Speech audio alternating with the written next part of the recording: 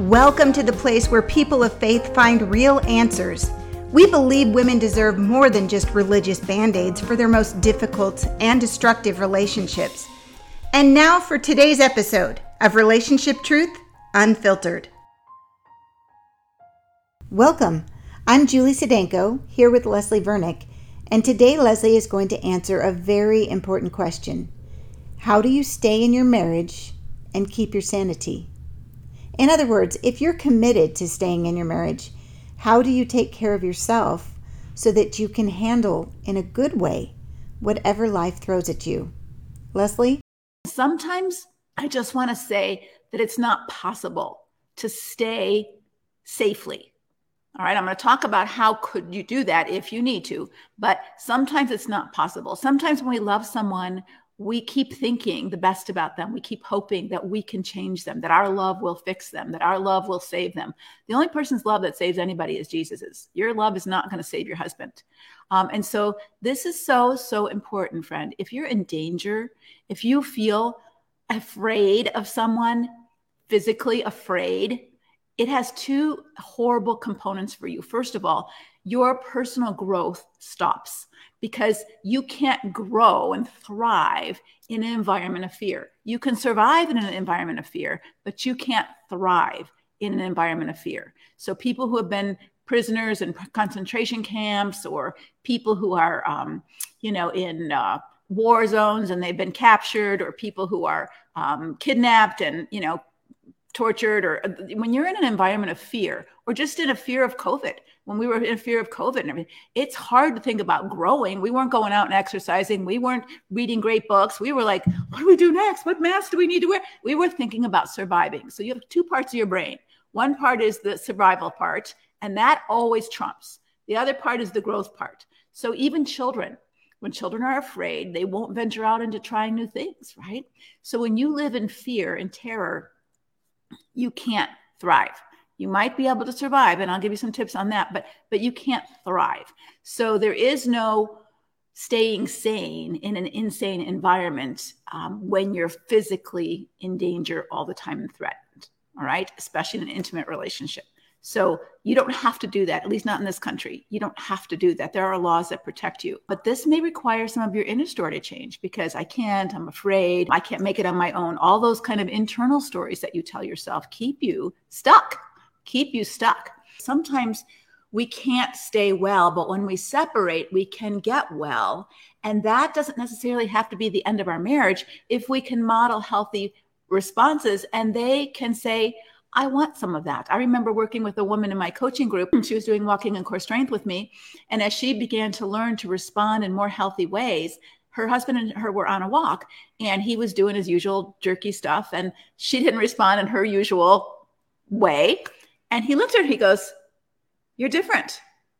And she said, "Yes, I'm learning to act in a way that makes me proud of me." And he said, "I want some of that. What are you learning in that class?" So sometimes as you grow into a healthier person, you invite other people around you to want some of that too. Other times, they hate it. So when you become light, some people are attracted to the light and some people want to crush the light. Well, you don't know which. And maybe you already do know which, but that doesn't mean you shouldn't become light. So I'm going to give you some things to do. Number one, write this down, is take care of you.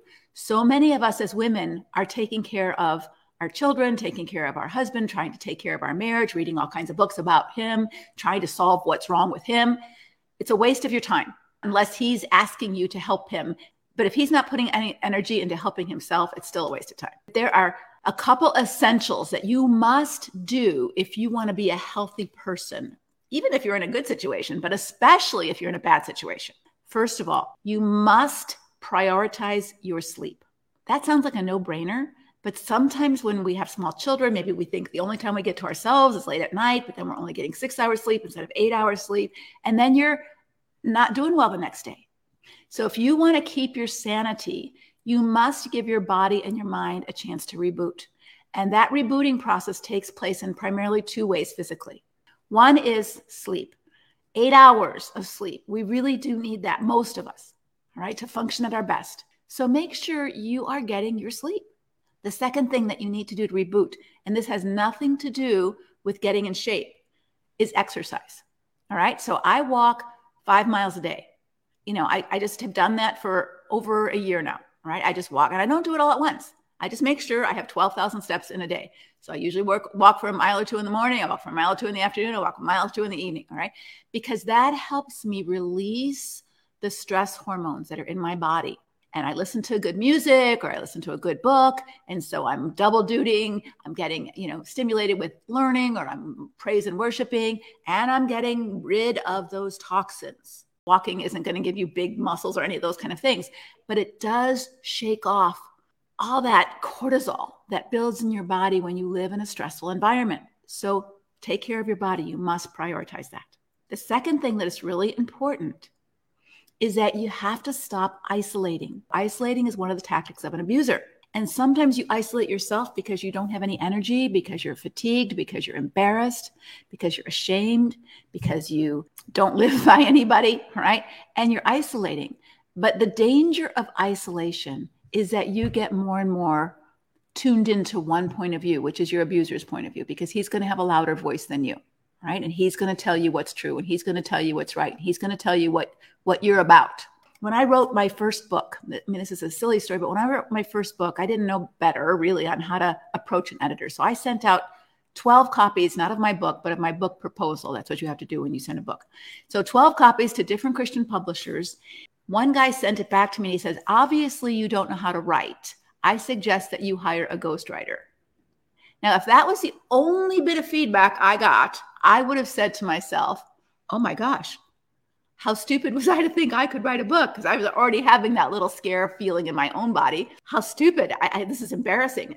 Obviously I can't write. He's right. I can't write. But that wasn't true. I can write. And 11 other publishers either complimented me or said, we want your book, or those kind of things. Not 11. I got 7 rejections, 3 acceptance, and there's 1 bad letter. But what I'm saying is, if I had only gotten that 1 bad letter, and that was the only perspective I got, that would have become my reality, because I isolated and I didn't. So what I'm saying to you is get out. And if you can't get out, get online, read books, listen to other people's perspectives, study about abusers and abusive tactics so that you know what they're doing to try to twist your thinking. So stop isolating, get girlfriends, get support, get involved in a Bible study, do some reading on not even just abuse, spiritual reading, and read from different faith traditions. Don't just read what your church tells you to read. Open your mind so that you can disagree with something. In the margins of my books, when I read paper books, I'm like, I disagree with this. I disagree. This helps you learn to think. This is important when you've been in an oppressive situation, that you're not allowed to think in your marriage. You're not allowed to speak in your marriage. You're not allowed to have an opinion in your marriage. And pretty soon you don't have any. And so start being in environments, even if it's just with a book, where you can disagree with the author, but you can't disagree with the book if you only read books that you agree with. So get some weirdo books and see how you think and see how they think, and have a conversation with the author, even if it's in your own pen and pencil journal. You can do that, and it will help you stay sane in an insane situation. Build your life around things more than your marriage or your mothering. So many women completely collapse their whole life into their role as a wife and as a mom. And it's toxic, even if you're not in a destructive marriage, because what if your husband leaves you, or what if he dies and you have nothing in your life? You are more than that. It doesn't mean you can't be a good wife or a good mom, but you have more to offer and more to give and more to learn and more to grow in. Round yourself out. Be a whole person. Your husband isn't just a husband and a dad. He works, he's got hobbies, he does. You too do too, and you should. And if you don't know, start to practice different things and see what you like and what you don't like. It's okay to try something, whether it's food and say, I don't like sushi, or golf and say, I don't like golf, but at least you tried it. But you might try something and say, I kind of like this. I'm not any good at it, like painting. So I've been painting over a couple of years. I signed up for a new pencil color class, and I'm not bad. I'm not great. I'm a whole lot better than I was a couple of years ago, because I keep doing it and I like it and I like doing it, even though I'm not all that good at it. And so learn what you like. Stop isolating. This will help you get a broader perspective and not be so controllable and controlled in your mind. So take care of your body. Sleep and exercise are essential. Eat right would be great too. But if you eat right, but you don't sleep and you don't exercise, it's probably not going to do the trick, right? Sleep, exercise, don't isolate. The third thing I want to talk about is the Bible says something that I don't think we're taught as women. In Proverbs, it says, above all else. I mean, above being a mother, above being a daughter, above being a wife? Yes, above all else. This is your highest priority. Guard your heart, for it is the wellspring of life. Well, what does that mean when you're in a relationship with someone who trashes your heart all the time? What does this mean? What is your work to do? Guard your heart above all else, for your essence comes out of your heart. So the Bible describes our heart as our innermost being, the person we want to be, our values, our virtues, our essence, our desires, not our feelings, but our desires. What do you desire the most in your life? What kind of person do you desire to be? This is your heart. And when someone keeps trashing that and smashing that and criticizing that and demeaning that and disrespecting that, it takes a toll on you, and you start to feel worthless, less than, unimportant. And I'm not saying you're better than anybody else, but you're on an even playing field with everybody else.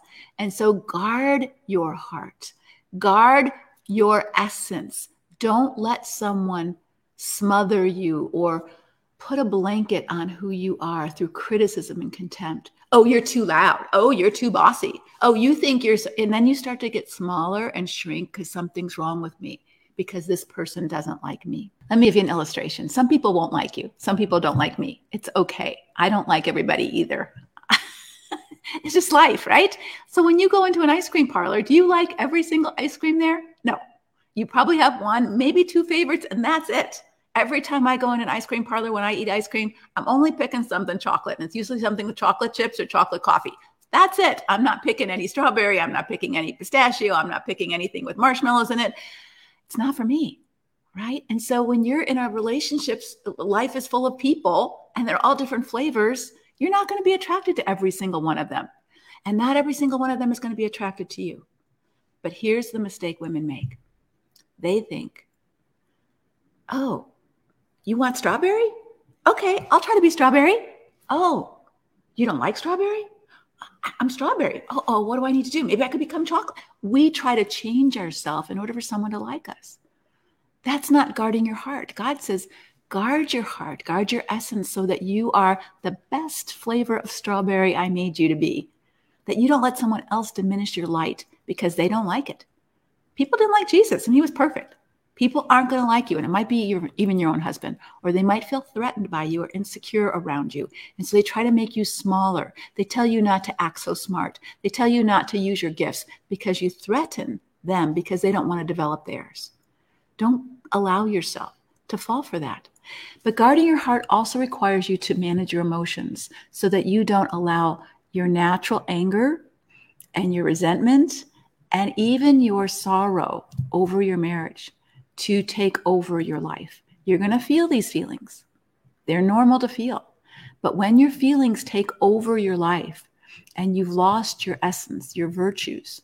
So when an angry man lets anger control him, or when an angry woman lets anger control him, she usually isn't acting out of the best version of herself. She's not acting out of her essence, her heart. She's acting out of her emotions, and later her heart regrets what she did or said, right? So guard your heart, protect your heart so that you don't behave in ways that dishonor yourself, that you don't get so depleted and depressed that you don't even know who you are anymore. And this takes you being intentional, especially when you're in a toxic environment. Just like if you were in a toxic environment, my husband used to be a nuclear engineer. So when he was going to go look at the plant, he'd have to put like a whole radiation suit on. If you're going to clean up toxic chemicals, you don't just go on in there without gloves or without some protection, right? So you protect yourself so that when you're in a toxic environment, it has less impact on you. You must do that if you're going to stay well. Next, so take care of your body. Don't isolate. Third, guard your heart above all else. Let me just say one more thing about that. So often we keep trying to get someone to love us if we're in a marriage with that person. Please treat me better. Please love me. Please don't do this. Please don't say that. When you've said those things to someone who ignores you and disrespects your request like that, understand if you keep doing that, you're giving them ammo to harm you. The Bible says, don't cast your pearls before swine. And so when you have already tried to get someone to hear your perspective or value you as a person, hey, that bothers me, please don't do that. And when you say that to a normal person, they value you enough to not do that. But when your husband makes fun of you or mocks you or anybody else, your boss, your girlfriend, your sister, your mother, for having a request, understand that when you keep casting your pearls before swine, Jesus warned you not to do that. Guard your heart above all else. Guarding your heart doesn't mean you have a hard heart. It just means you accept that this person isn't going to give you what you need or want, and you accept that. You accept the reality of that. You don't beg them to give you something they don't want to give you, which is respect and care. They don't want to give you that. And you accept that. I'm not saying you like it. Just like if you accepted you had breast cancer, you wouldn't like it, but you'd accept it because now you know I need chemo, right? So you have to accept reality when someone refuses to treat you in the way that you want to be treated. Fourth, renew your mind with God's truth. Just like we need to reboot our body, we need to be careful of our thought life, because when our internal story is, well, he must be right, and I guess I am a horrible wife, and God must be really mad at me, and I can't do anything right, and I'll never be able to live on my own. If that's our internal story about our external story, guess what? We're going to get really sick, and we're going to get really stuck. And so you have to guard your heart, and you have to watch over your mind. Take every thought captive to the obedience of Christ. Well, who does that for you if you don't? Right? So you have some work to do to stay sane in an unhealthy, toxic relationship. And one of them is making sure that your self-talk isn't just affirmations. Here's the problem with affirmations. When you say affirmations that you know aren't true, that you know, like, I'm a wealthy person, and you're working at Walmart and you're not a wealthy person, you know you're BSing yourself, right? And so you don't take it in as truth, all right? If you say, I am a caring and loving person, and that's in essence who you want to be, even though sometimes you slip into being an angry person because of your emotional part getting the best of you, you know that's who you are. That's who you want to be. And so as you say that, I'm a decent human being, I am a worthy person created in God's image, there's something that's a truth meter inside of us that says, that's who you are. And when someone tells you you're a loser, you don't know what you're talking about, you're stupid, you're an idiot, you're a horrible wife, you're a Jezebel spirit, when they say those things to you, words are powerful, right? And we need to be able to guard our heart and our mind in Christ Jesus. There's an acronym I'm going to teach you. We talk a lot about this in Conquer in our membership group, but I'm going to teach it to you right now. It's called J.A.D E, J-A-D-E. If you can start doing this, this will help you tremendously. All right, so when you're having a conversation with a toxic person, it really isn't a conversation, right? You know that. You don't have any input. You don't have a voice. They don't care what you have to say. So we tell our women in Conquer, don't jade. This is part of guarding your heart. Don't justify why you want something or why you said something or why you don't want something. Don't justify your boundary. Don't argue. Don't argue. Don't defend yourself, and don't explain yourself. Now, jade is very common to do in normal relationships when you have a conversation with someone. You might explain yourself. You might argue a bit. You might defend yourself. No, I didn't mean that. That's not what I said. But when you do this with a toxic person, what you will get into is a crazy making conversation that you will not know which side is up when you're done with it. Even I would, and I know better. All right. When you start defending yourself, if I start defending myself with a crazy maker on Facebook, or I start defending myself on someone who said something untrue about me with someone who's out to do that crazy making dance, there is no conversation there. There is no conversation there. They're just out to blame, attack, accuse, deny, and shame you. And the more you start justifying, arguing, defending, and explaining, they suck you into this vortex where at the end of it, you feel like your brain is on fire and you don't know which way is up. So you have a choice. Here's what you can say. I'm not going to defend myself. I feel comfortable with my decision. I'm not going to explain myself anymore because obviously you don't want to hear what I have to say. And you don't accept my explanation. So I accept that you don't accept my explanation. I'm not going to justify myself because I'm comfortable with my convictions. I don't want to argue anymore. Right? Done.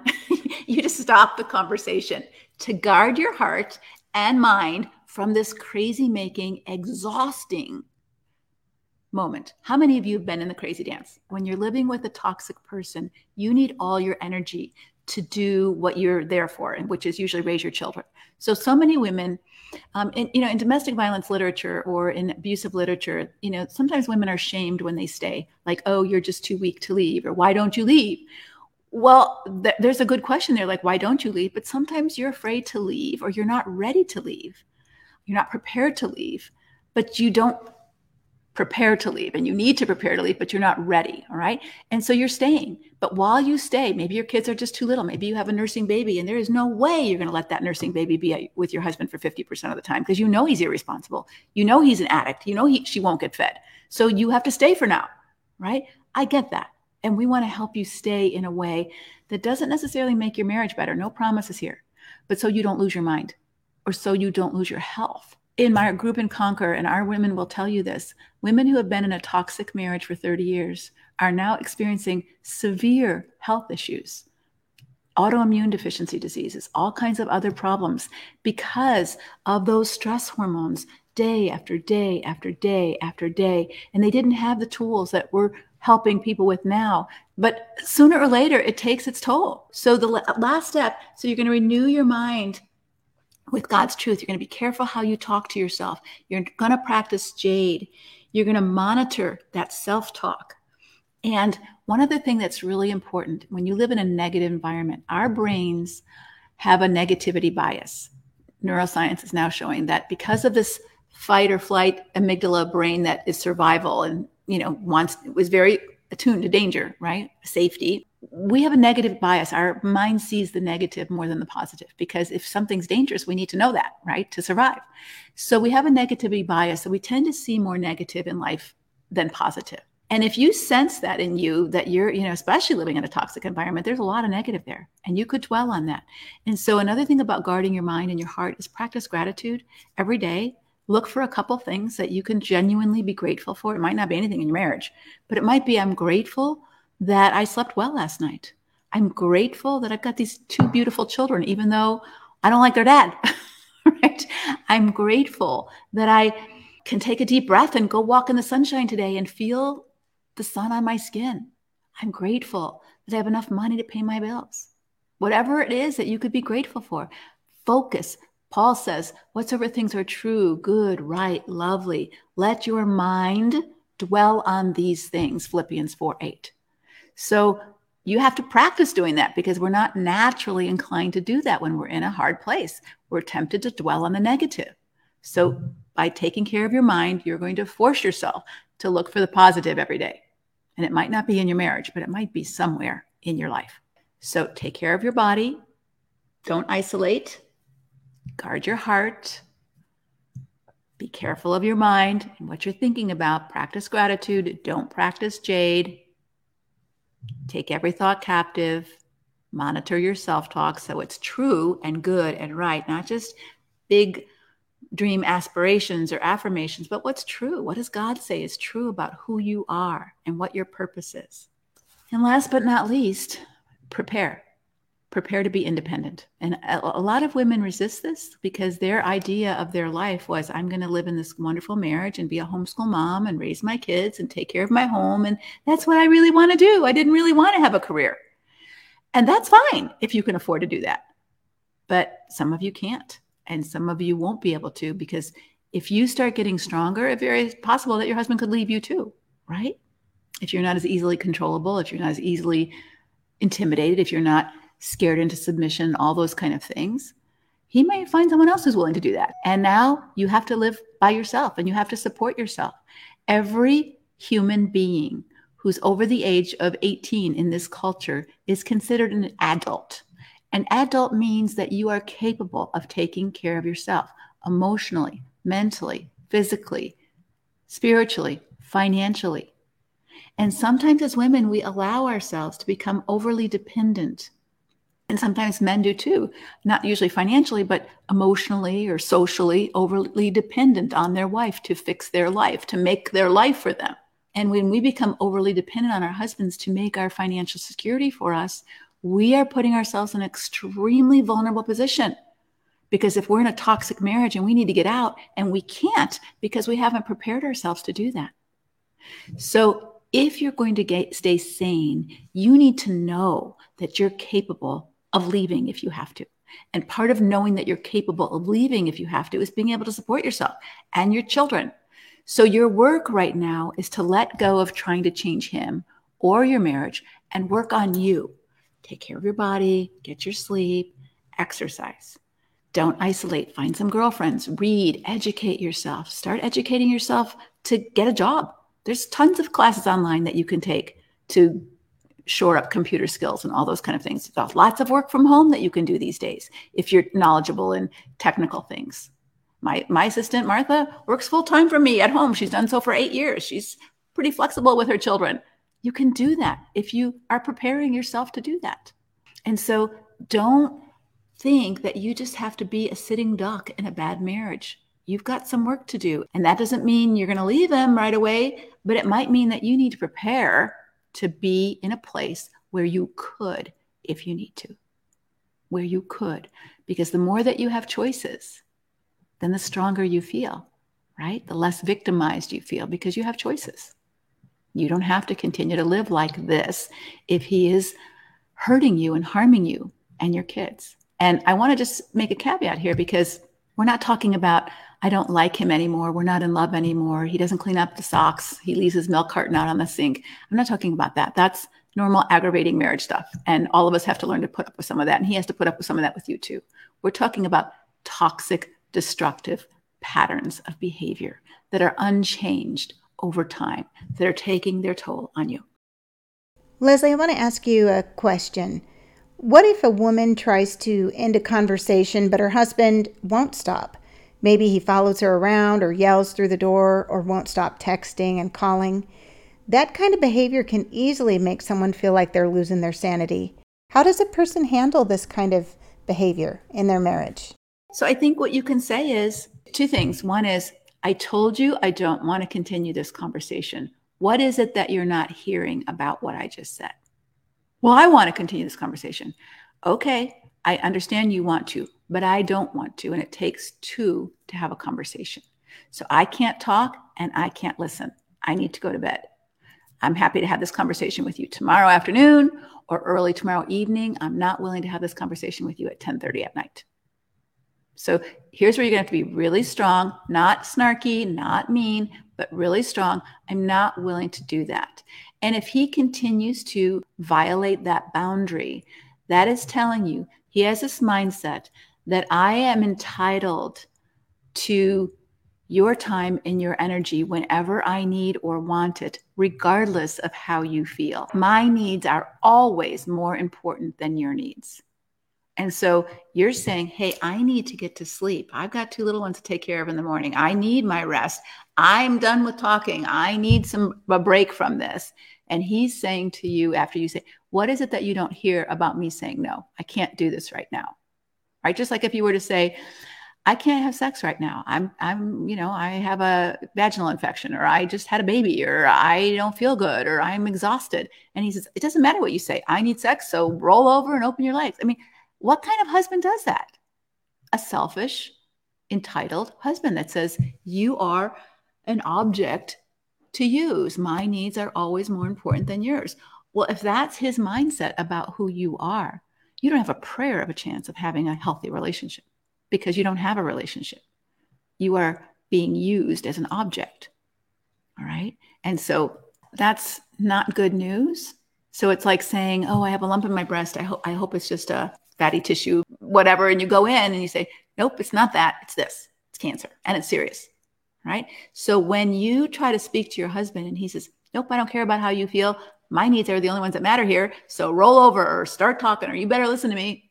That's saying to you, the toxicity in your marriage is serious. You are not a person to love, but an object to use. And what does that mean to you? How are you going to function in that? You can't. So then what?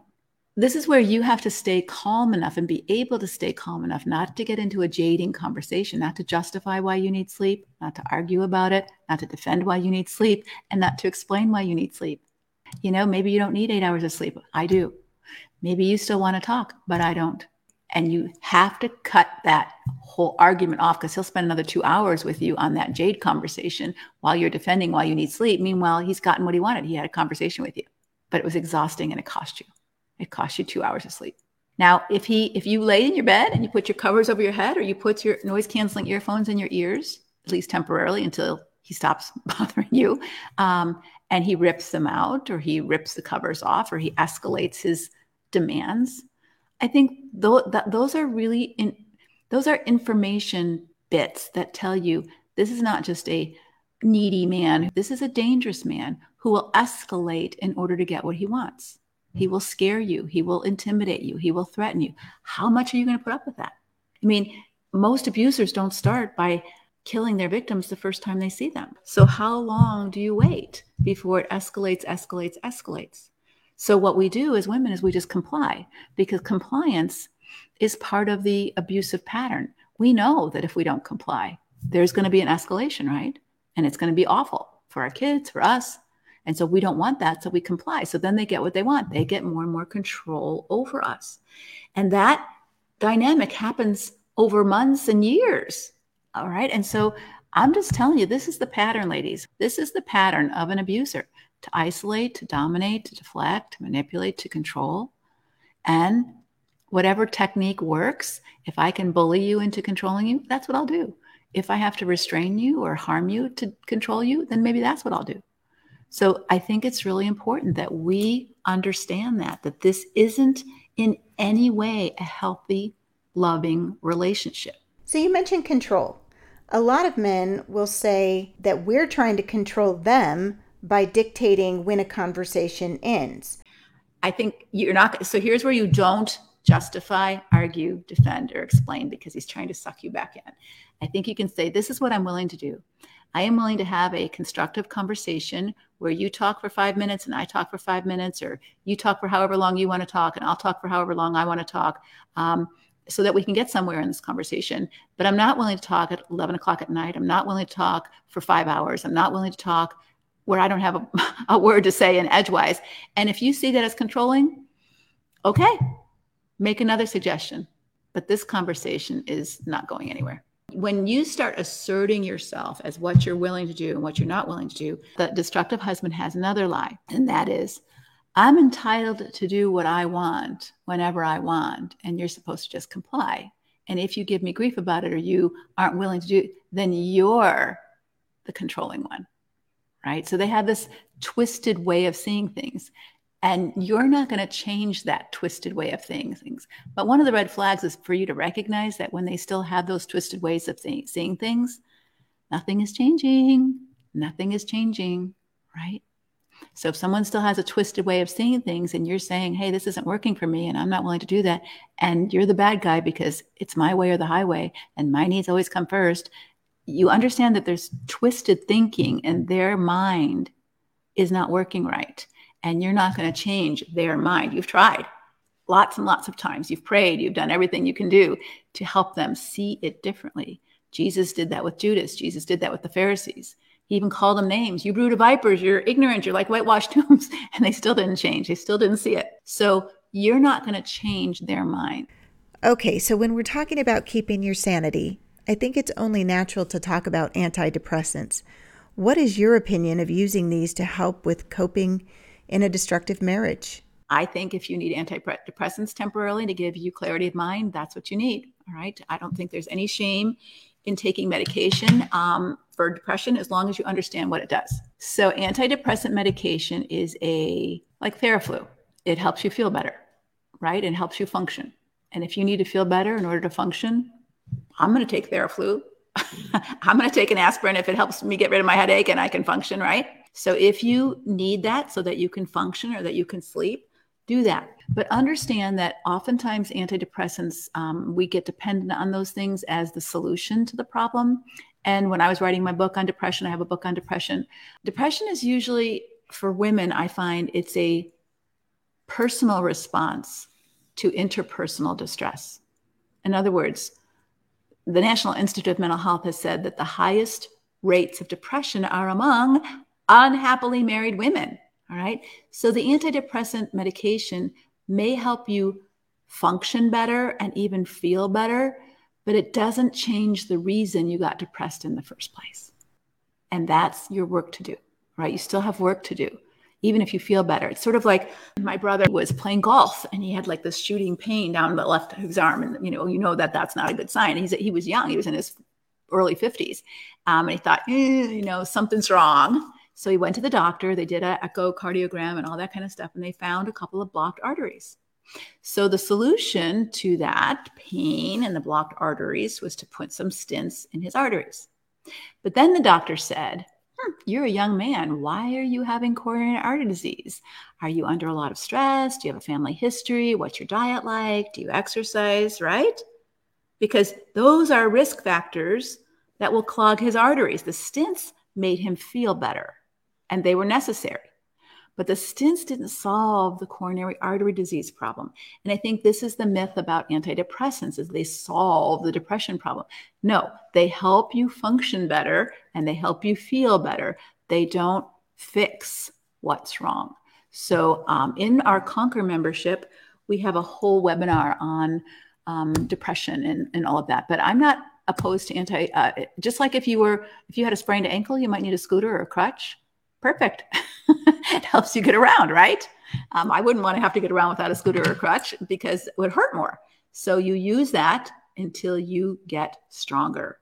So do your work to get stronger so that depression isn't as able to take a hold of your heart and your mind and your body as it did when you weren't guarding your heart, when you weren't taking every thought captive to the obedience of Christ, and when you weren't sleeping enough and exercising your body. All those things are risk factors for depression, that when we don't know how to do that, or we don't do that, we think we can just function like machines. We can't. The machine breaks down and we have to take care of ourselves. And so I really would encourage you to take your antidepressants. But Duke University did a study with people who took antidepressants and people who didn't take antidepressants, and but they exercised. So they exercised 3 times a week aerobically, and they both got better. They both felt better. But the ones who stayed better were the ones who exercised. So understand that your body does play a role, sleep plays a role, your mind plays a role, your heart plays a role, and your relationships play a role. So what would you say to a woman who has tried to stay in her marriage but realizes she just cannot stay well, and yet she's not prepared to leave financially or for whatever reason? So I would say that, you know what? You're not alone. There are many women who've been widowed, who have been discarded, who were not prepared to leave. So you're going to have to pull your big girl pants on and prepare yourself to function in whatever way you can. And there are tons of jobs available right now, and they may not be your ideal job. But if you are a faithful employee and a hard worker and you show up and you put in the effort, guess what? You're going to move to the top pretty quick because companies are starved for good, conscientious employees. This is where we get a little bit whiny as people, not just women, but men too, is that's not what I want to do. I don't like that. And if I had to, I've had jobs that I've made gift wrapped packages at JCPenney working my way through college, right?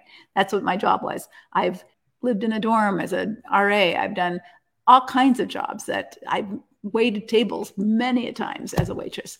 Things that I wouldn't have wanted to do long term, but I needed to do it to get where I wanted to go.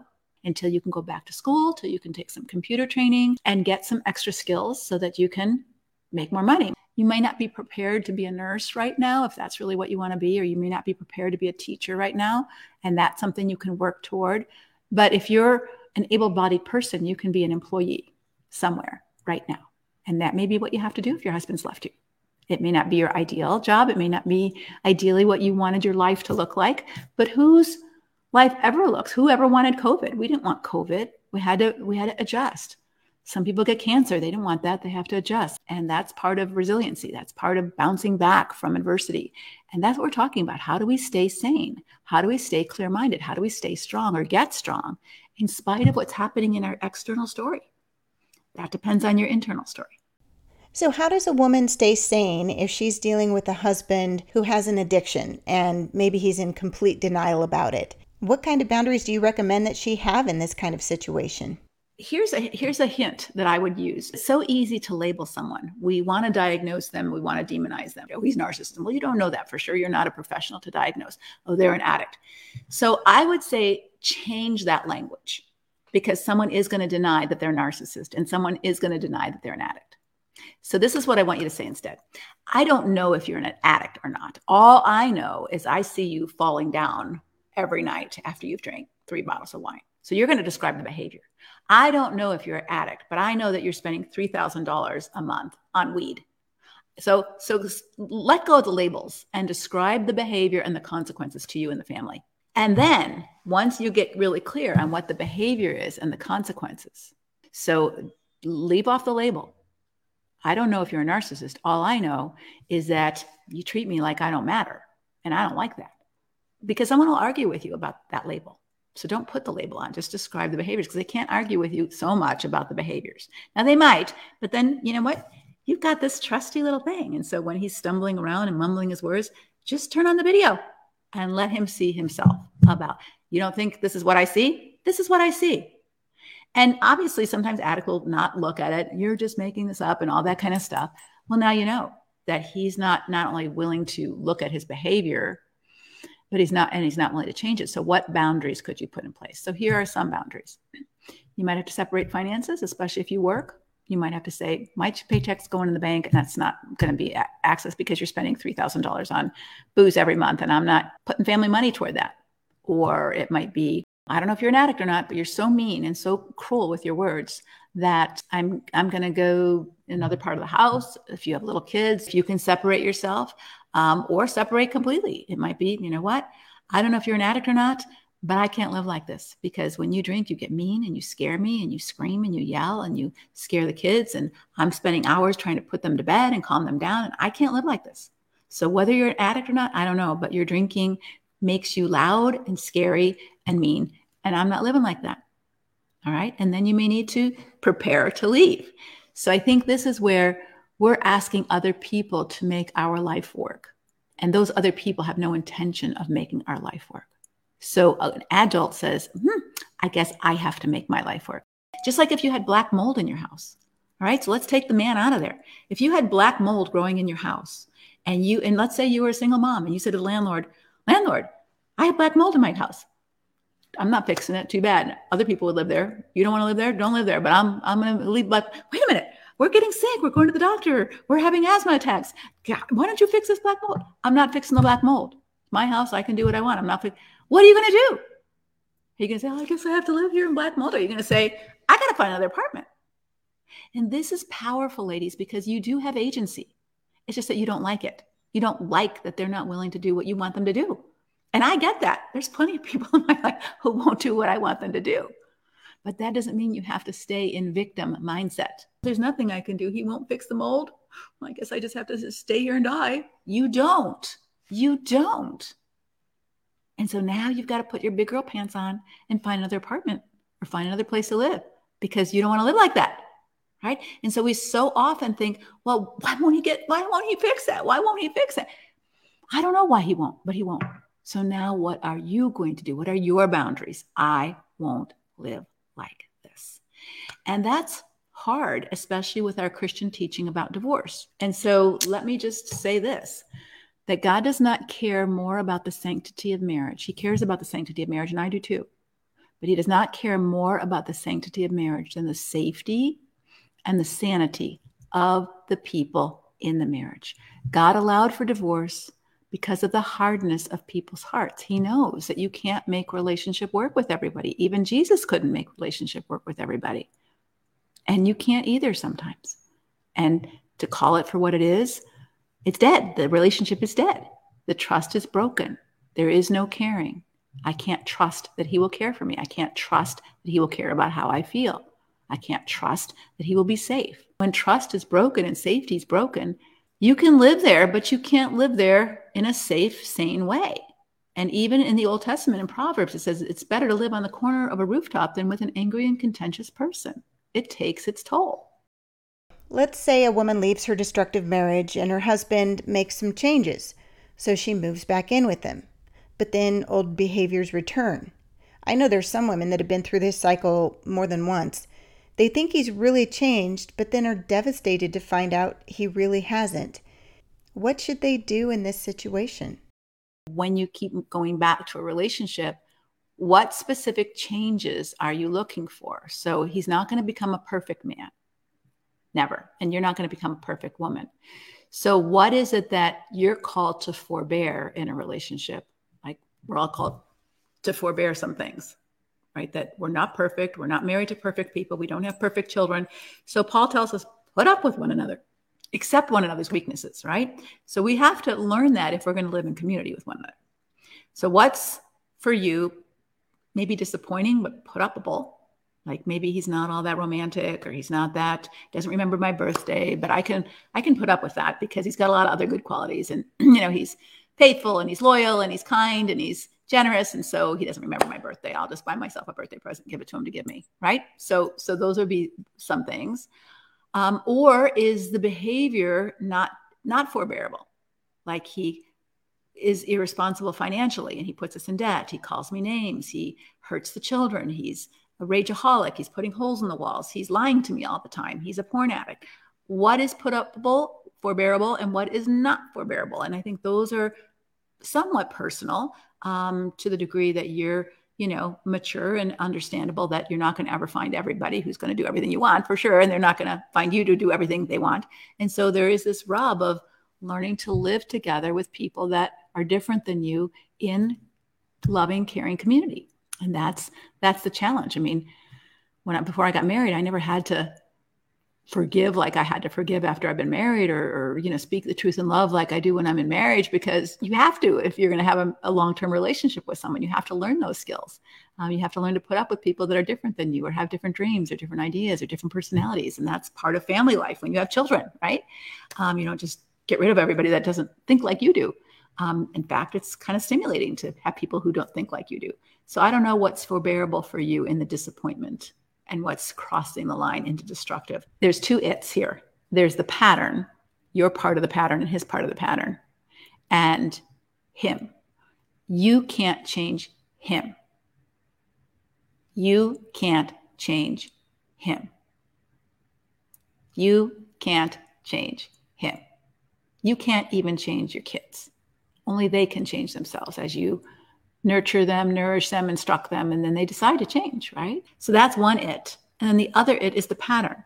So you can change your part of the pattern. That's all you can change. So if your husband gaslights you, you can J.A.D E. That's your part of the pattern, right? If he threatens you, you can leave. That's your part of the pattern. You can't change him. So you can change your part of the pattern. You can't change the whole pattern, but you can change your part of the pattern. But when you change your part of the pattern changes. Now, it doesn't always get better. Just like when you stop dancing with a person who's stepping on your toes, and you say, I'll fast dance with you, but I won't slow dance with you because you keep stepping on my toes and you're not stopping. So I won't do that anymore. That's my boundary. All right. So they may say, okay, let's fast dance. And now you have a new pattern. Or they might grab you by your shirt and pull you up and say, you're dancing with me whether you like it or not. And I'm going to step on your toes whether you like it or not. Well, then you got a whole different pattern here. But now you know. He's not just clumsy. He's scary. And I need to get out. What if there's weapons in the house, Leslie? Does that automatically make it a more dangerous situation? It depends. If there's a gun in the house and it's not been pointed at you or threatened, we have guns in our house. So that's not the issue. Again, it's just like the addiction may not be the issue. What is the person doing with the gun? So I worked with a woman whose husband was a policeman. And when he came home from work, he refused to take his holster off. It's a pretty intimidating thing to walk around with somebody who's got a holster on their shirt. And basically, if you don't do what I want, I might use this on you. Right. And so that's a very different environment than someone who has a gun in a lockbox without it being loaded. But having a gun in the house, whether you're depressed or whether you're an abuser certainly elevates your risk of danger. All right. So we have a whole, in our Conquer thing, we have a whole acronym called dangerous, DANGEROUS. And it gives you all those 13 things to look for in terms of how much danger you're in. And the G in dangerous stands for guns or weapons in the house. So there has to be other factors too, because there's lots of people who have guns in their house and they would never use them for anything other than self-protection. But if there are guns in the house, people, when they get emotionally out of control, can do some harmful things. And if someone listening is in danger, be sure to call the domestic violence hotline. They will help you set up a safety plan. And their number is 1-800-799-SAFE. 1-800-799-SAFE. Okay, so I'm going to throw another situation at you, and that would be a woman who is married to a person who has been diagnosed as autistic. What should she do in this kind of situation? Is it beholden upon her to stay because he has a diagnosis like this, even if he's destructive? Well, autism has its own unique features. And I'm not an expert in autism, but there is a colleague of mine who is. So you might want to look up Stephanie Holmes, Holmes, and she does a lot of coaching with men who are autistic. So autistic men have some missing components in their brain, or women, that make them less able to read social cues, like a soft no, they wouldn't read. Soft no, they wouldn't hear. A hard no, they would hear. They may not like it. So here's what happens when we have like neuro problems, mental health problems, and character problems. So just autism alone doesn't make someone destructive. It may make them a little bit socially awkward. It may make them a little bit unable to meet some of your needs for intimacy and connection because they don't read those cues. But autism alone doesn't make someone mean or cruel or selfish or uncaring. It may make them a little bit more isolated, a little bit more clueless, but not cruel. A really good place to go for some information on this, just so that you don't have to buy it or anything, just go on Amazon and look up the book, The Journal of Best Practices, and then just read the intro. You can just download the intro and read it, and it's a book written by a man who, his wife confronted him and said, "I think you have autism." And he said, "No, I don't," and then, she said, "Take this test." And he did. And he really worked hard to understand. His quirks didn't go away, and some of his, disability didn't go away, but he was able to understand the impact that had on his wife, and was able to work with her on trying to mitigate some of that. But someone who has some qualities and also has character issues like selfishness and cruelness and narcissism is a toxic blend, because an autistic person is self-referenced and a narcissistic person is self-absorbed. So self-referenced means that the autistic person has a very hard time understanding another person's point of view, because no, why would you think that way? I can't even understand why you would. He doesn't have she doesn't have an ability to kind of look at things from a lot of different angles. So I would just encourage you to confront that, ask him to take a test. Now, if he refuses, those are character issues. That's not autistic issues. If a bipolar person is acting out in bipolar and you say, "Hey, I think you need a psychiatric evaluation and some medication," and they refuse, that's not bipolarness. That's stubbornness and pride. That's a different issue. Right? And so understand that when you're dealing with someone, whatever problem they have, whether it's diabetes, heart disease, autism, narcissism, if they're so stubborn and prideful that they refuse to get help, they're not going to change. They're not going to change anything, right? So the stubbornness and pride, it's not the disease itself that keeps them from getting help. It's the stubbornness and pride, which are character issues. I have a practical question. Should a woman who's trying to stay well continue with all of her regular household duties, for lack of a better word? I think that really depends. I don't see why you couldn't if you want to. So you have a home to maintain, right? You have bills to pay. You have laundry to do.